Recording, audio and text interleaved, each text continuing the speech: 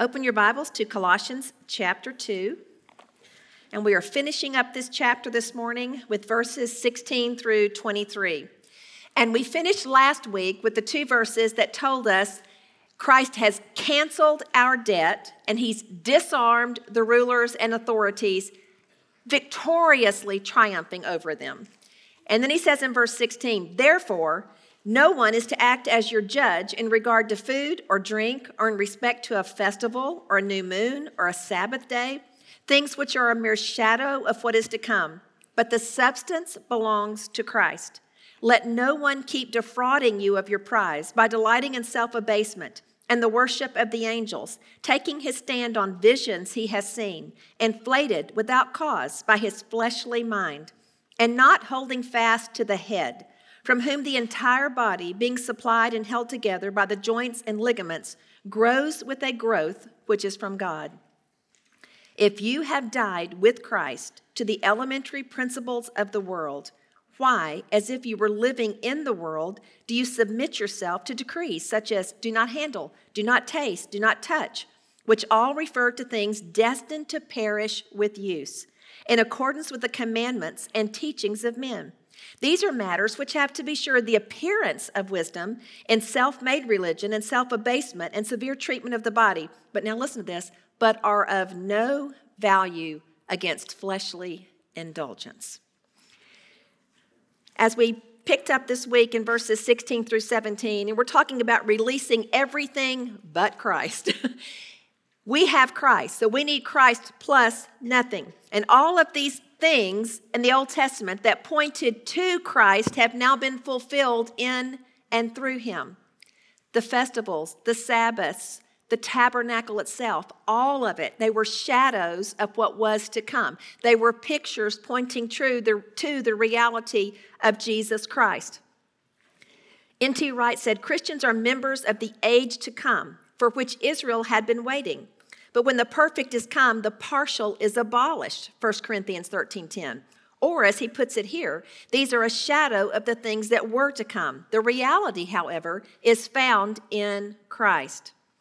The Old Covenant observances pointed to a future reality that was fulfilled in the Lord Jesus Christ. And this is an explanation from the English Standard Study Bible.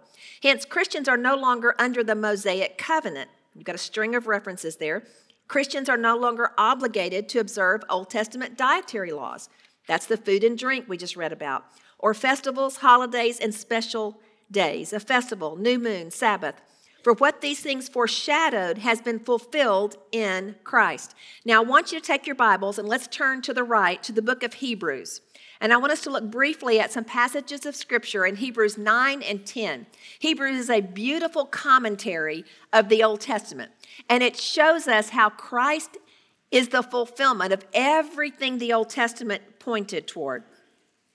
Go to chapter 9 and let's pick up in verse 11. But when Christ appeared as a high priest of the good things to come, he entered through the greater and more perfect tabernacle, not made with hands, that is to say, not of this creation. So what is he talking about? He didn't enter the tabernacle that Moses had erected, or the temple that Solomon and they had built, or the one that was rebuilt when the Israelites went back after the Babylonian captivity, the one that Herod had beautified and was ultimately destroyed in 70 AD. That's not what he's talking about. Jesus entered into the tabernacle not made with human hands. He entered into the very throne room of God with his own blood to put on the mercy seat of the universe. So that's what he's talking about here in verse 11. And not through the blood of goats and calves, but through his own blood, he entered the holy place once for all, having obtained eternal redemption. For if the blood of goats and bulls and the ashes of a heifer, sprinkling those who have been defiled, sanctify for the cleansing of the flesh, how much more will the blood of Christ, who through the eternal Spirit offered himself without blemish to God, cleanse your conscience from dead works to serve the living God? For this reason, he is the mediator of a new covenant, so that since a death has taken place for the redemption of the transgressions that were committed under the first covenant, those who have been called may receive the promise of the eternal inheritance. Drop down to verse 22. And according to the law, one may almost say all things are cleansed with blood, and without shedding of blood, there's no forgiveness. Therefore, it was necessary for the copies of the things in the heavens to be cleansed with these, but the heavenly things themselves with better sacrifices than these. For Christ did not enter a holy place made with hands, a mere copy of the true one, but into heaven itself, now to appear in the presence of God for us. Nor was it that he would offer himself often, as the high priest enters the holy place year by year with blood that is not his own. Obviously, he's referring to the Day of Atonement. Otherwise, he would have needed to suffer often since the foundation of the world. But now, once, at the consummation of the ages, he has been manifested to put away sin by the sacrifice of himself. Now, drop down to chapter 10 and verse 1. For the law, since it was only a shadow of the good things to come. So we've got Judaizers here at the church in Colossae trying to impose the Jewish law and religious festivals and everything that they had to live under in the Old Testament. They're trying to make them live under that now as believers. But what does it say here? For the law, since it was only a shadow of the good things to come, and not the very form of things, can never, by the same sacrifices which they offer continually year by year, make perfect those who draw near. Otherwise, would they not have ceased to be offered? Because the worshipers, having once been cleansed, would no longer have had consciousness of sins. But in those sacrifices, there's a reminder of sins year by year. For it is impossible for the blood of bulls and goats to take away sins. Therefore, when he, Christ, comes into the world, he says, sacrifice and offering you have not desired, but a body you have prepared for me. In whole burnt offerings and sacrifices for sin you have taken no pleasure. Then I said, behold, I have come. In the scroll of the book it is written of me, to do your will, O God. After saying above, sacrifices and offerings and whole burnt offerings and sacrifices for sin, you have not desired, nor have you taken pleasure in them, which are offered according to the law. Then he said, behold, I have come to do your will. He takes away the first in order to establish the second. By this will we have been sanctified through the offering of the body of Jesus Christ once for all. Verse 14, for by one offering he has perfected for all time those who are being sanctified. One offering offered once for all time. You are sanctified eternally. Past tense, it's done. It's not something you have to achieve. It's not something you can work for. You can't struggle, grit your teeth, be harsh to your body, and earn it. It's already accomplished for us in Christ Jesus, and now we need to appropriate what rightfully belongs to us because we are in Christ. So the tabernacle, the sacrifices, the feast were all a shadow or a picture of Christ. And now that Christ has come, the law has been fulfilled, and we have seen the manifestation of God among us. In the Old Testament, people could not approach the Lord without a sacrifice. And even on the Day of Atonement, the high priest had to prepare for 7 days. He had to fast. He had to wash himself. He had to wear exactly what the Lord had prescribed for him to wear. Had a turban on his head with a gold plate across the front that said he was sanctified, set apart, holy unto the Lord. And he could only approach the Holy of Holies 1 day a year, prescribed by God, and go in to offer the blood of the sacrificial lamb on the mercy seat to cover their sins for another year. And he could only do it if he did exactly the way God told him to. And why was this? Because the holiness of God dwelt in the Holy of Holies. And God's holiness would destroy anything that came into his presence that was sinful and not covered by blood. So the priest had to offer a sacrifice for himself to prepare, and then he had to offer a sacrifice for the people, of which he took the blood into the Holy of Holies to sprinkle it on the mercy seat. This past Sunday in our high school department, we are now reading through Exodus. We did Genesis last month. This month we're working through Exodus, and we were talking about the calling of Moses and the burning bush. And if you remember that, Moses was out near Mount Sinai, Mount Hebron, another name for Mount Sinai, where he would later bring the people and receive the law from God. This is where he's out taking care of sheep, and he suddenly sees this bush that's on fire, but it's not being consumed. And as he approaches it, the voice of God comes to him, and what does he say to him? Take off your shoes, because the ground on where you're standing is holy. Why was it holy? Because the manifest presence of God had come down in that bush, and God was speaking to him from that bush. We see Aaron's 2 sons who offer strange fire, and the holiness of God comes out, and they're dead. We see other times, like the sin of Achan in the camp, how God dealt seriously with sin in the camp when they disobeyed him because God's presence was in their midst, and he was going with them as he was conquering the people for them to give them the land that he had promised them. So we see over and over again how God's presence is holy. It's seen on Mount Sinai as fire and lightning and thunder, and the people are afraid to approach. Even though the sacrifices have been made, they've been sprinkled with the blood, and God told them even then, don't touch the mountain. Why? Because his holiness would kill them. And I loved being able to share with my girls this past Sunday that same holiness that could not be approached without it killing us now lives within us through the Holy Spirit. But do you know why? It's because of this once-for-all sacrifice of Jesus Christ. And because he went into the tabernacle not made with human hands, and because he put his blood on the mercy seat, the throne of our King. He placed his blood there, covering forever our sin, giving us eternal redemption. Do you see how different the new covenant is from the old? So we've been set free from the old. The old has been fulfilled. Jesus said, I didn't come to abolish it. I came to fulfill it.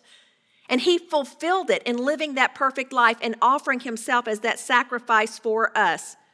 He is the propitiation for our sin, and he has made us the very righteousness of God in him.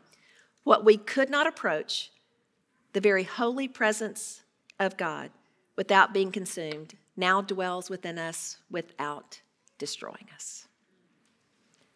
Can we just pause a moment and marvel at that truth? I think if we've been in the church for a long time, because the gospel can become so familiar, we don't grasp the significance. And if we've not studied the Old Testament and understood all that the Israelites had to live under, the law, all that the Levites had to do on their behalf, the number of sacrifices that were offered for their cleansing, for their forgiveness, we have no way to understand the weight of what Christ has accomplished for us by fulfilling it and moving it out of the way and bringing us into the new covenant, making us righteous before him. And we move on into verses 18 and 19, and we're not to keep defrauding ourselves and trying to have visions and be on the end. You know, there are always those people that make you feel like if you just had the next experience or if you just had the knowledge that they had, you would enter a new spiritual level. It is knowing Christ and allowing your heart to so fall in love with him that he eclipses everything else. That's what life is all about. So it's Christ plus nothing. It is, once again, not us trying to prove ourselves to him or earn his love. It is accepting what he has done for us and living out of that truth. E.K. Simpson said, this self-inflation and pride in private religious experiences comes of not maintaining contact with the head. Every part of the body will function properly so long as it is under the control of the head. We know Christ is the head of the church. He's the head of the body of Christ, and we are his body as believers. We've been grafted in, literally into his body. Amy Carmichael, one of my heroes of the faith, was a missionary to India. Elizabeth Elliot wrote a biography about her life. It's entitled Chance to Die. It's wonderful. But I actually heard Elizabeth Elliot speak at a graduation at Beeson Divinity School many years ago. And one of the things she said was, if you do not have a copy of Amy Carmichael's little book, If, she said, run, do not walk to the nearest Christian bookstore and get one. Now, why is it so important? Because what we've got to understand is it is the love of God that sent Jesus Christ. It is the love of God that compelled Christ to go to the cross for us, to pay the debt for us, so that we might have eternal redemption, so that we might become the righteousness of God in Jesus Christ. And when Jesus was asked, what's the most important command? What did he say? Love the Lord with all of your being and love your neighbor as yourself. So love is the essence of what it is to know Christ and to be in Christ. We are to love as he loves. We are to be those who live in love. This little book was really birthed out of one of her workers coming to her at Donover Fellowship, where they raised orphans, many of them rescued from Hindu temples, who were designated for temple prostitution, and these children would be brought in and raised at Donover. One of her workers came in and said this particular child did not understand the way of love.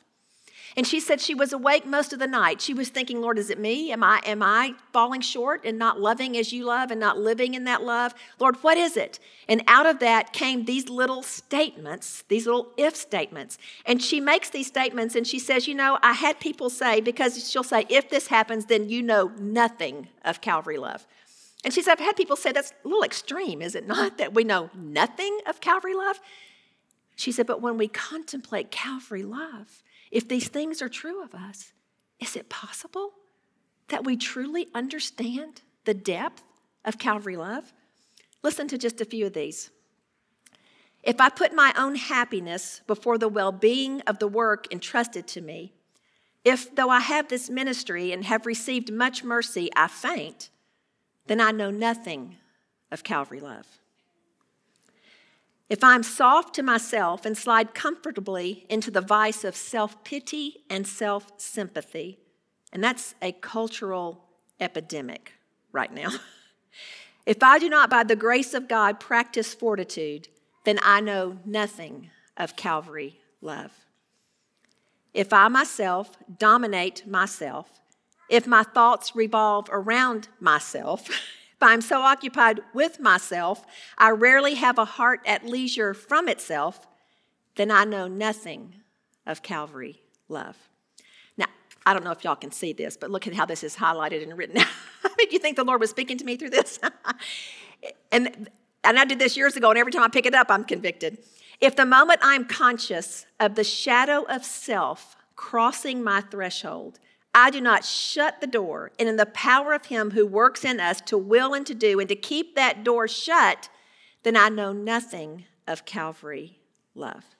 And I wrote here on the side, the red flags of the flesh: me, mine, I, offended, hurt, left out, unnoticed, and at the bottom, all caps, flesh, 2 exclamation points.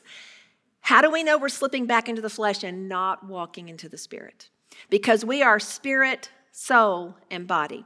And because we are spiritually dead until we come to Christ, we know naturally how to live from the outside in. And our flesh controls us, which is why so many even believers are controlled by their feelings. Now, we don't deny feelings. God's given us feelings. We need to discern why we feel a certain way about things, why this makes me angry or why I'm sad about this. But we don't let feelings drive our life. The Word of God is what gives us wisdom and direction for life, not our feelings. And feelings can hijack our lives because they scream at us. That's what the flesh does. It screams at us. I remember one time I had been praying about something. I was frustrated about something, and I really overreacted with Steve about something. And it was like this neon sign dropped in front of my head going, flesh, flesh, flesh, flesh, flesh. And I mean, mid-sentence, I slammed my fist on the counter and went, I just failed a test. It was a test to say, are you going to trust me or are you going to give into your flesh and try to control it yourself? Try to make it work the way you think it's supposed to work. And I so often want to do that because I am a firstborn, hard-headed, strong-willed individual. And I think I know how things are supposed to work. And it is hard for me to surrender sometimes to the Lord and say, Lord, not what I want. What did Jesus say in Gethsemane? Lord, not my will, but yours be done. On a daily basis, we must do this. And if we see self rising up, did you see how many times in these little statements you hear I, myself, myself? Yes. When we start focusing on self is a really small package. We turn in on ourselves when we're only thinking about ourselves. But when we look up and out, we are enlarged to love others, enlarged to move out of our comfort zone and minister in the name of Jesus, to embrace others, to pull others in. Why? Because we have been so loved that we cannot help but love others. That is what Christ is calling us to. When I spoke at Catalyst a couple of weekends ago, I was in the session called Hot Topics, and we dealt with some of the hot topic cultural issues. But anytime you're talking to women or to girls, you're going to deal with relationships and some of the issues that go along with those. And I made a statement to the girls in one of the Hot Topic sessions that I told my girls quite often. And when you're focusing on yourself and you find yourself getting all caught up into drama and thinking about how you feel about this particular thing, I said a good rule of thumb is if it won't matter in eternity, should it matter now?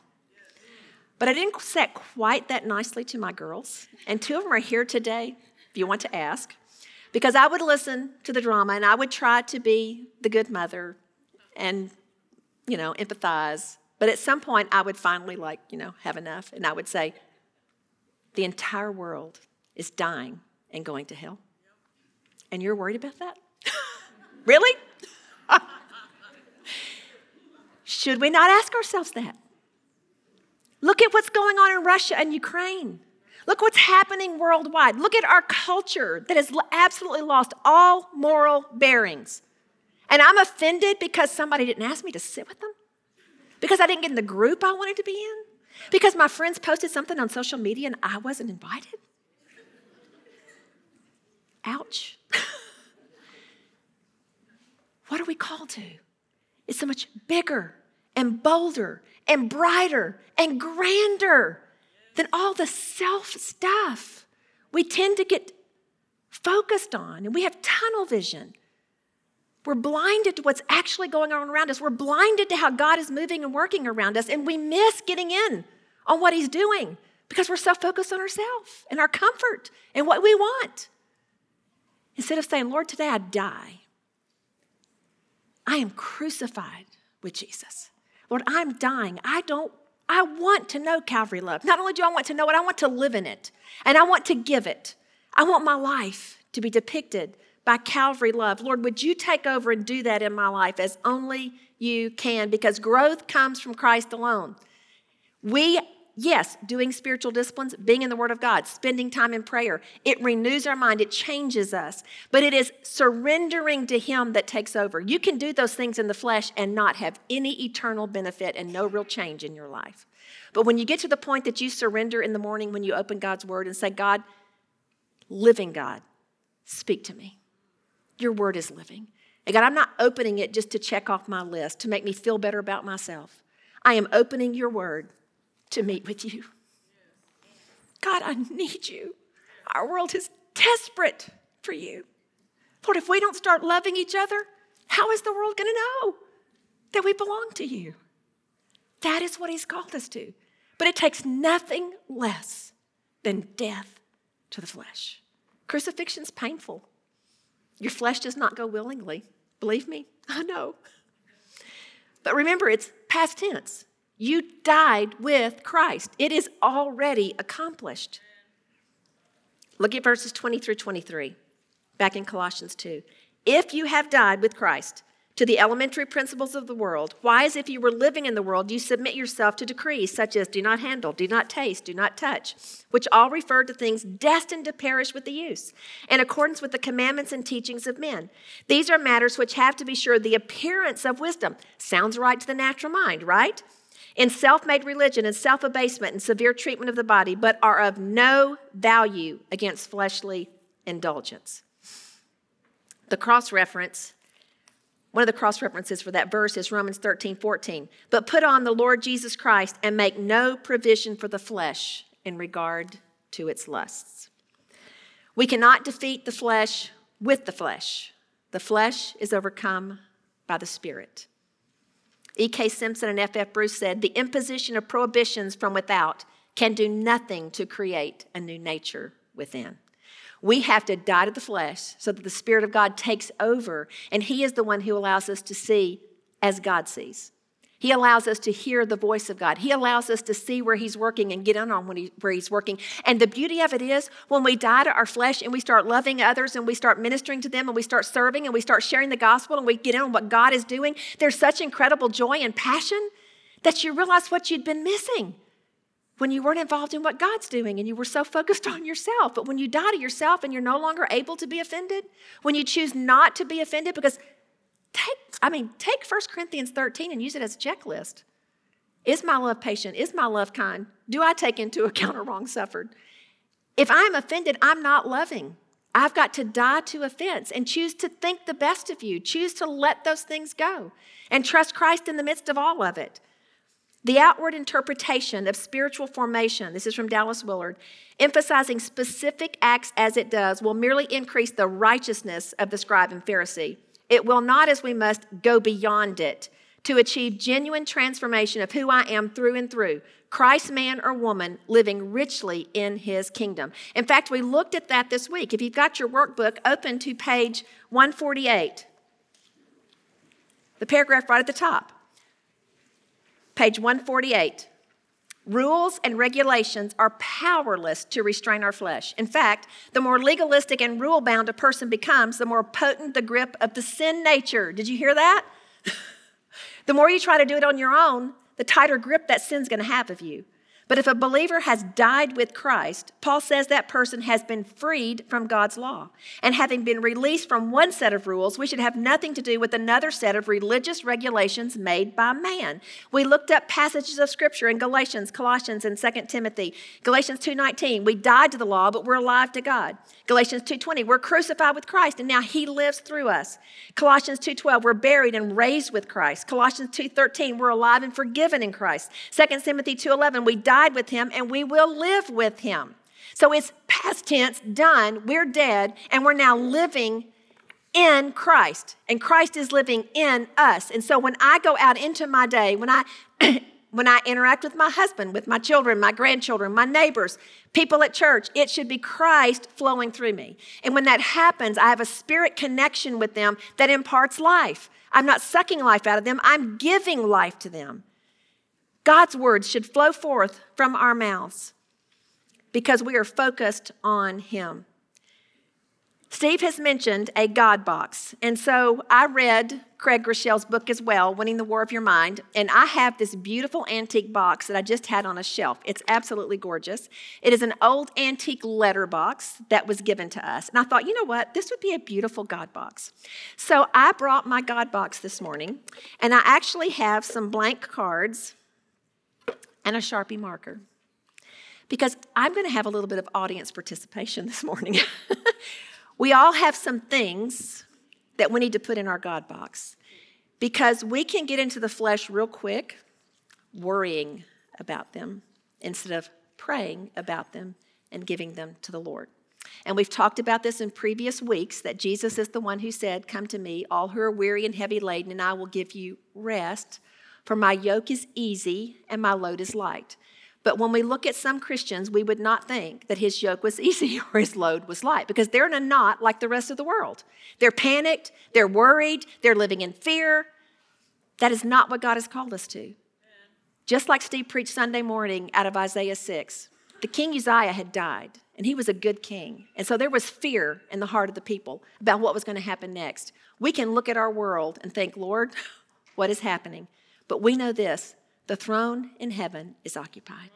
And everything that he allows to happen is moving us closer to the second coming of Jesus Christ. So we need to be prepared. So if we have things that are distracting us, that are causing us to be worried and anxious, we need to write them down and we need to put them in our God box. And what happens there? That means I'm rolling it over onto the Lord. I'm putting it in my God box. That means, God, I'm giving it to you. It doesn't mean that I won't pray about it other times, but it means the moment I start to be worried or anxious about it, I refuse that thought and say, no, God, I refuse to worry about it. Instead, I'm going to ask you for healing. I've got a friend whose 2-year-old grandson is at Le Bonheur Hospital, very, very sick. And I woke up this morning at 3:30 just with fear, praying for him. And he's going to go in my God box because I believe God is moving and going to heal his body. And that's what we've been praying for. And so he's in there. All right? What else needs to go in here? Can be a relationship, health diagnosis. What have you got, Michelle?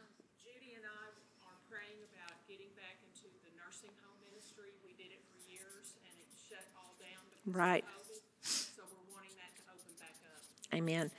And that's the same for many ministries that are just now reopening. So we're going to put that prayer request in our God box, and we're going to ask God to move miraculously and mightily on your behalf and open that door of ministry. What else needs to go in our God box? Anybody have a health diagnosis that needs to go in the God box? Okay, we've got health diagnosis.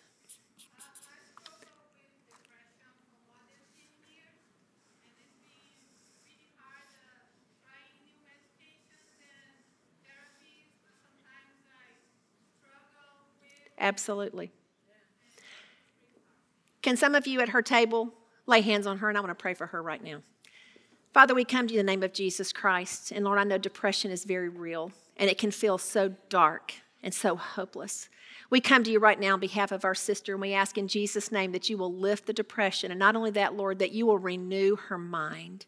Spirit of the living God, we're asking you to move mightily on her behalf, and God, I pray that every time she has a discouraging, dark thought, she will instead roll that thought over onto you. God, I pray that you'll use doctors, grant them wisdom, give them wisdom in knowing how to treat her. But God, you are the only one ultimately who can heal. So we're asking you to go beyond all that medicine can do. And we're asking for a miracle for our sister, Father. And we ask it in Jesus' name. Amen. Okay, I'm putting depression in our God box. Somebody else have something. Yes.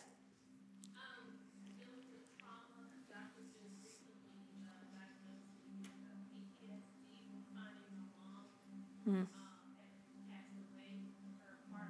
Oh.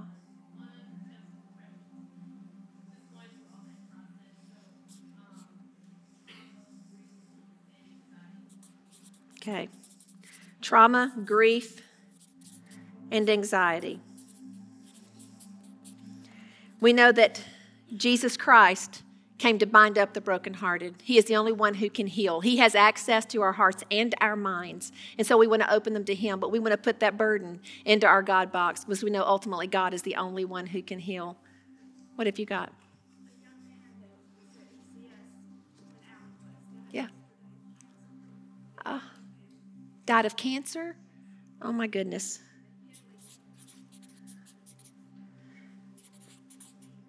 So death, loss, and grief. Yes. Absolutely.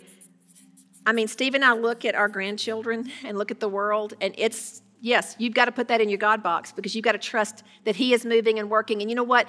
They need to be taught to stand against the schemes of the enemy. So we've got to be diligent to disciple them and to pour into them and make sure they know the word of God because they need to be prepared to stand in persecution, in the midst of persecution. So we put the next generation into our God box. Somebody else had, yes? Okay. Amen.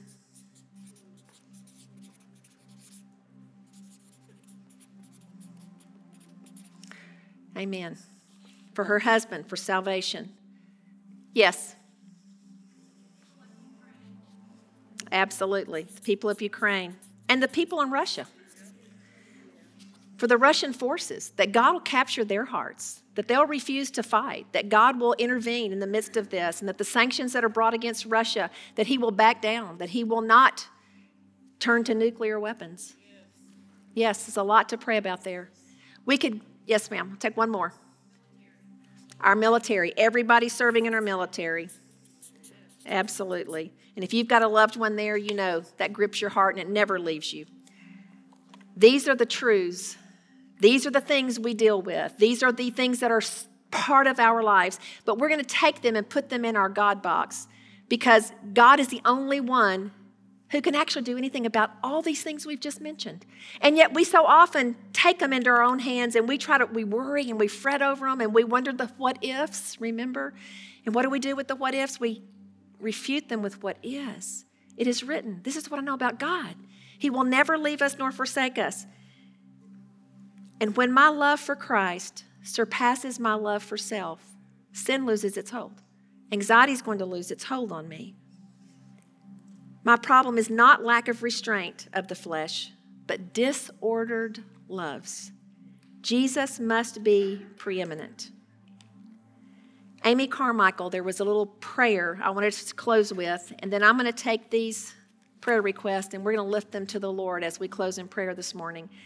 Listen to what Amy Carmichael prayed. My Father, as if I am the only one in your universe right now, as if you are all that matters in mine, forgive me the days I thought that meeting with you was insignificant compared with all I had to do. I come quietly to meet you, Father, needing to be loved and needing to love you. Let's pray. Father, how we thank you that, Lord, this visible symbol of a box is nothing if we don't acknowledge that this box represents you. And we're writing down the things that concern us, the things we're grieved over, the things that we worry about, the things that distract us and discourage us. And Father, we don't want to be distracted by anything. We want our focus to be on you. We want to be in on what you're doing. We want to be loving you with our whole being and loving others well. But we can't do that when we're so focused on ourselves. We can't do that when the circumstances in our life have us so distracted. So Lord, I want to lift these requests up to you. And Father, I know we could have gone on for hours with requests all over this room. And so I'm asking right now for every one of you women that had a request, just lift that to the Lord right now. He hears every single request. He knows every one of us intimately. Those of you who are watching online, speak your request right now to the Lord. He sees, He hears, He cares. And Father, we lift to you this nursing home ministry and other ministries, Father, that were closed because of COVID. We're asking you to open them up. We know how important it is for physical presence and touch. So, Father, we're asking in the name of Jesus that you will open a door, a wide door of effective service for ministry, Father, across the board. Lord, we pray for every single one of our men and women serving in the military. We ask in the name of Jesus Christ that you put a hedge of protection around them, that you be a very present help for them in time of need. Father, that they would sense your presence and know that you are their shield and their rear guard. Father, we pray for those in Ukraine. And Father, we pray especially for the believers, Lord, for those who have stayed behind to minister and to show the love of Christ, Father, to their countrymen and women. Father, we pray for the seminary there, the Baptist seminary, that you will bless them as they're ministering to people. And Father, we pray for their president, that you will continue to give him wisdom and strength and protection, and that you will, Lord Jesus, move and intervene on behalf of the Ukrainians. And God, that you will push back the Russian forces and that Putin's mind will be changed. We know ultimately, Father, his heart is like channels of water in your hand. So God, we're asking you to turn it away from violence and death in the name of Jesus. Lord, we pray for this precious husband that needs to be saved. And Father, Spirit of the living God, we're asking you to call him by name. And I'm praying, Lord, that you'll bring other Christians across his path, that you will engineer the circumstances in his life to bring him to the end of himself, that he will recognize his lostness and that he will turn to you and cry out for salvation. Lord, we pray for the next generation, all of us who have children or grandchildren. We pray in the name of Jesus Christ that you will capture their hearts, that you will create within them a hunger and a thirst for righteousness, that they will want to know you in your word, that they will be students of your word, that they will build their lives on your word. And God, that you will raise up an army of young adults who love you with their whole being, that will go out with the gospel light and change the world. Father, we pray for those who have suffered with death and grief. Father, this family who lost a son yesterday to cancer. God, the precious little boy that's in Le Bonheur that's sick right now. Lord, we pray in the name of Jesus Christ that you will move on their behalf, that you will comfort families, that you will bind up the brokenhearted, that you will bring healing where healing is requested and needed. And Father, that you will do what only you can do. Father, we pray for those who have been dealing with trauma, grief, and anxiety, for this precious sister, Father, who lost her mother in such a tragic way, and how I pray in the name of Jesus that you will comfort her, and God, that you will heal her of PTSD. God, that you will begin to come in, bind up her heart, and that those anxious thoughts, those thoughts that bring such grief and pain, will begin to be healed. And God, you will help her to focus on all the good and the positive of her relationship with her mom and of the sweet memories that she has. And Lord Jesus, we thank you for eternity. We thank you for the assurance of being with you forever and with our loved ones who know you. Father, for those who are struggling with a health diagnosis and with depression, Spirit of the living God, I know depression has skyrocketed in recent days, and I'm asking that you will do what only you can do, Father, that you will lift the heaviness, that you will break through the darkness, and that the light of the gospel and the power of your Spirit would bring hope and healing. Lord, we close the top on this box, and we lift all of these requests up to you. And Lord, we declare that from this moment forward, we will not get anxious and uptight. But when these things come back to our mind, instead, we will thank you. We will overflow with gratitude that you are here to be our very present help in time of need, that we can cling to you, that we can rest in you, that we can come alongside you because you come alongside us, because you have filled us with your Holy Spirit, and we have the power of your Spirit living within our physical bodies. Let us die to our flesh that your Spirit might take over and do exceeding abundantly beyond all that we could begin to ask or imagine. Father, minister your grace and healing right now over this room. Lord, may we walk in love from this moment forward. Lord, help us. Help us to love you with our whole being. Help us to see you as you are. And then, Lord, so fill us and loose your love within us that we will love each other. Regardless of our shortcomings, regardless where we fail each other, that we will frame each other in the best light and we will love regardless. We all need people in our life like that, Father, who allow us to get close enough to really know us, and they love us anyway, with that persistent, never-ending, everlasting love of yours. So, Father, we bless you this morning. We thank you. We confess before you we can do nothing apart from you, but that we can do all things in Christ Jesus. Thank you that we are today in Christ eternally redeemed, the very righteousness of God. May we live in it. May we walk in that reality, we pray. And may we love fervently and freely. And it's in Jesus' name we pray. Amen.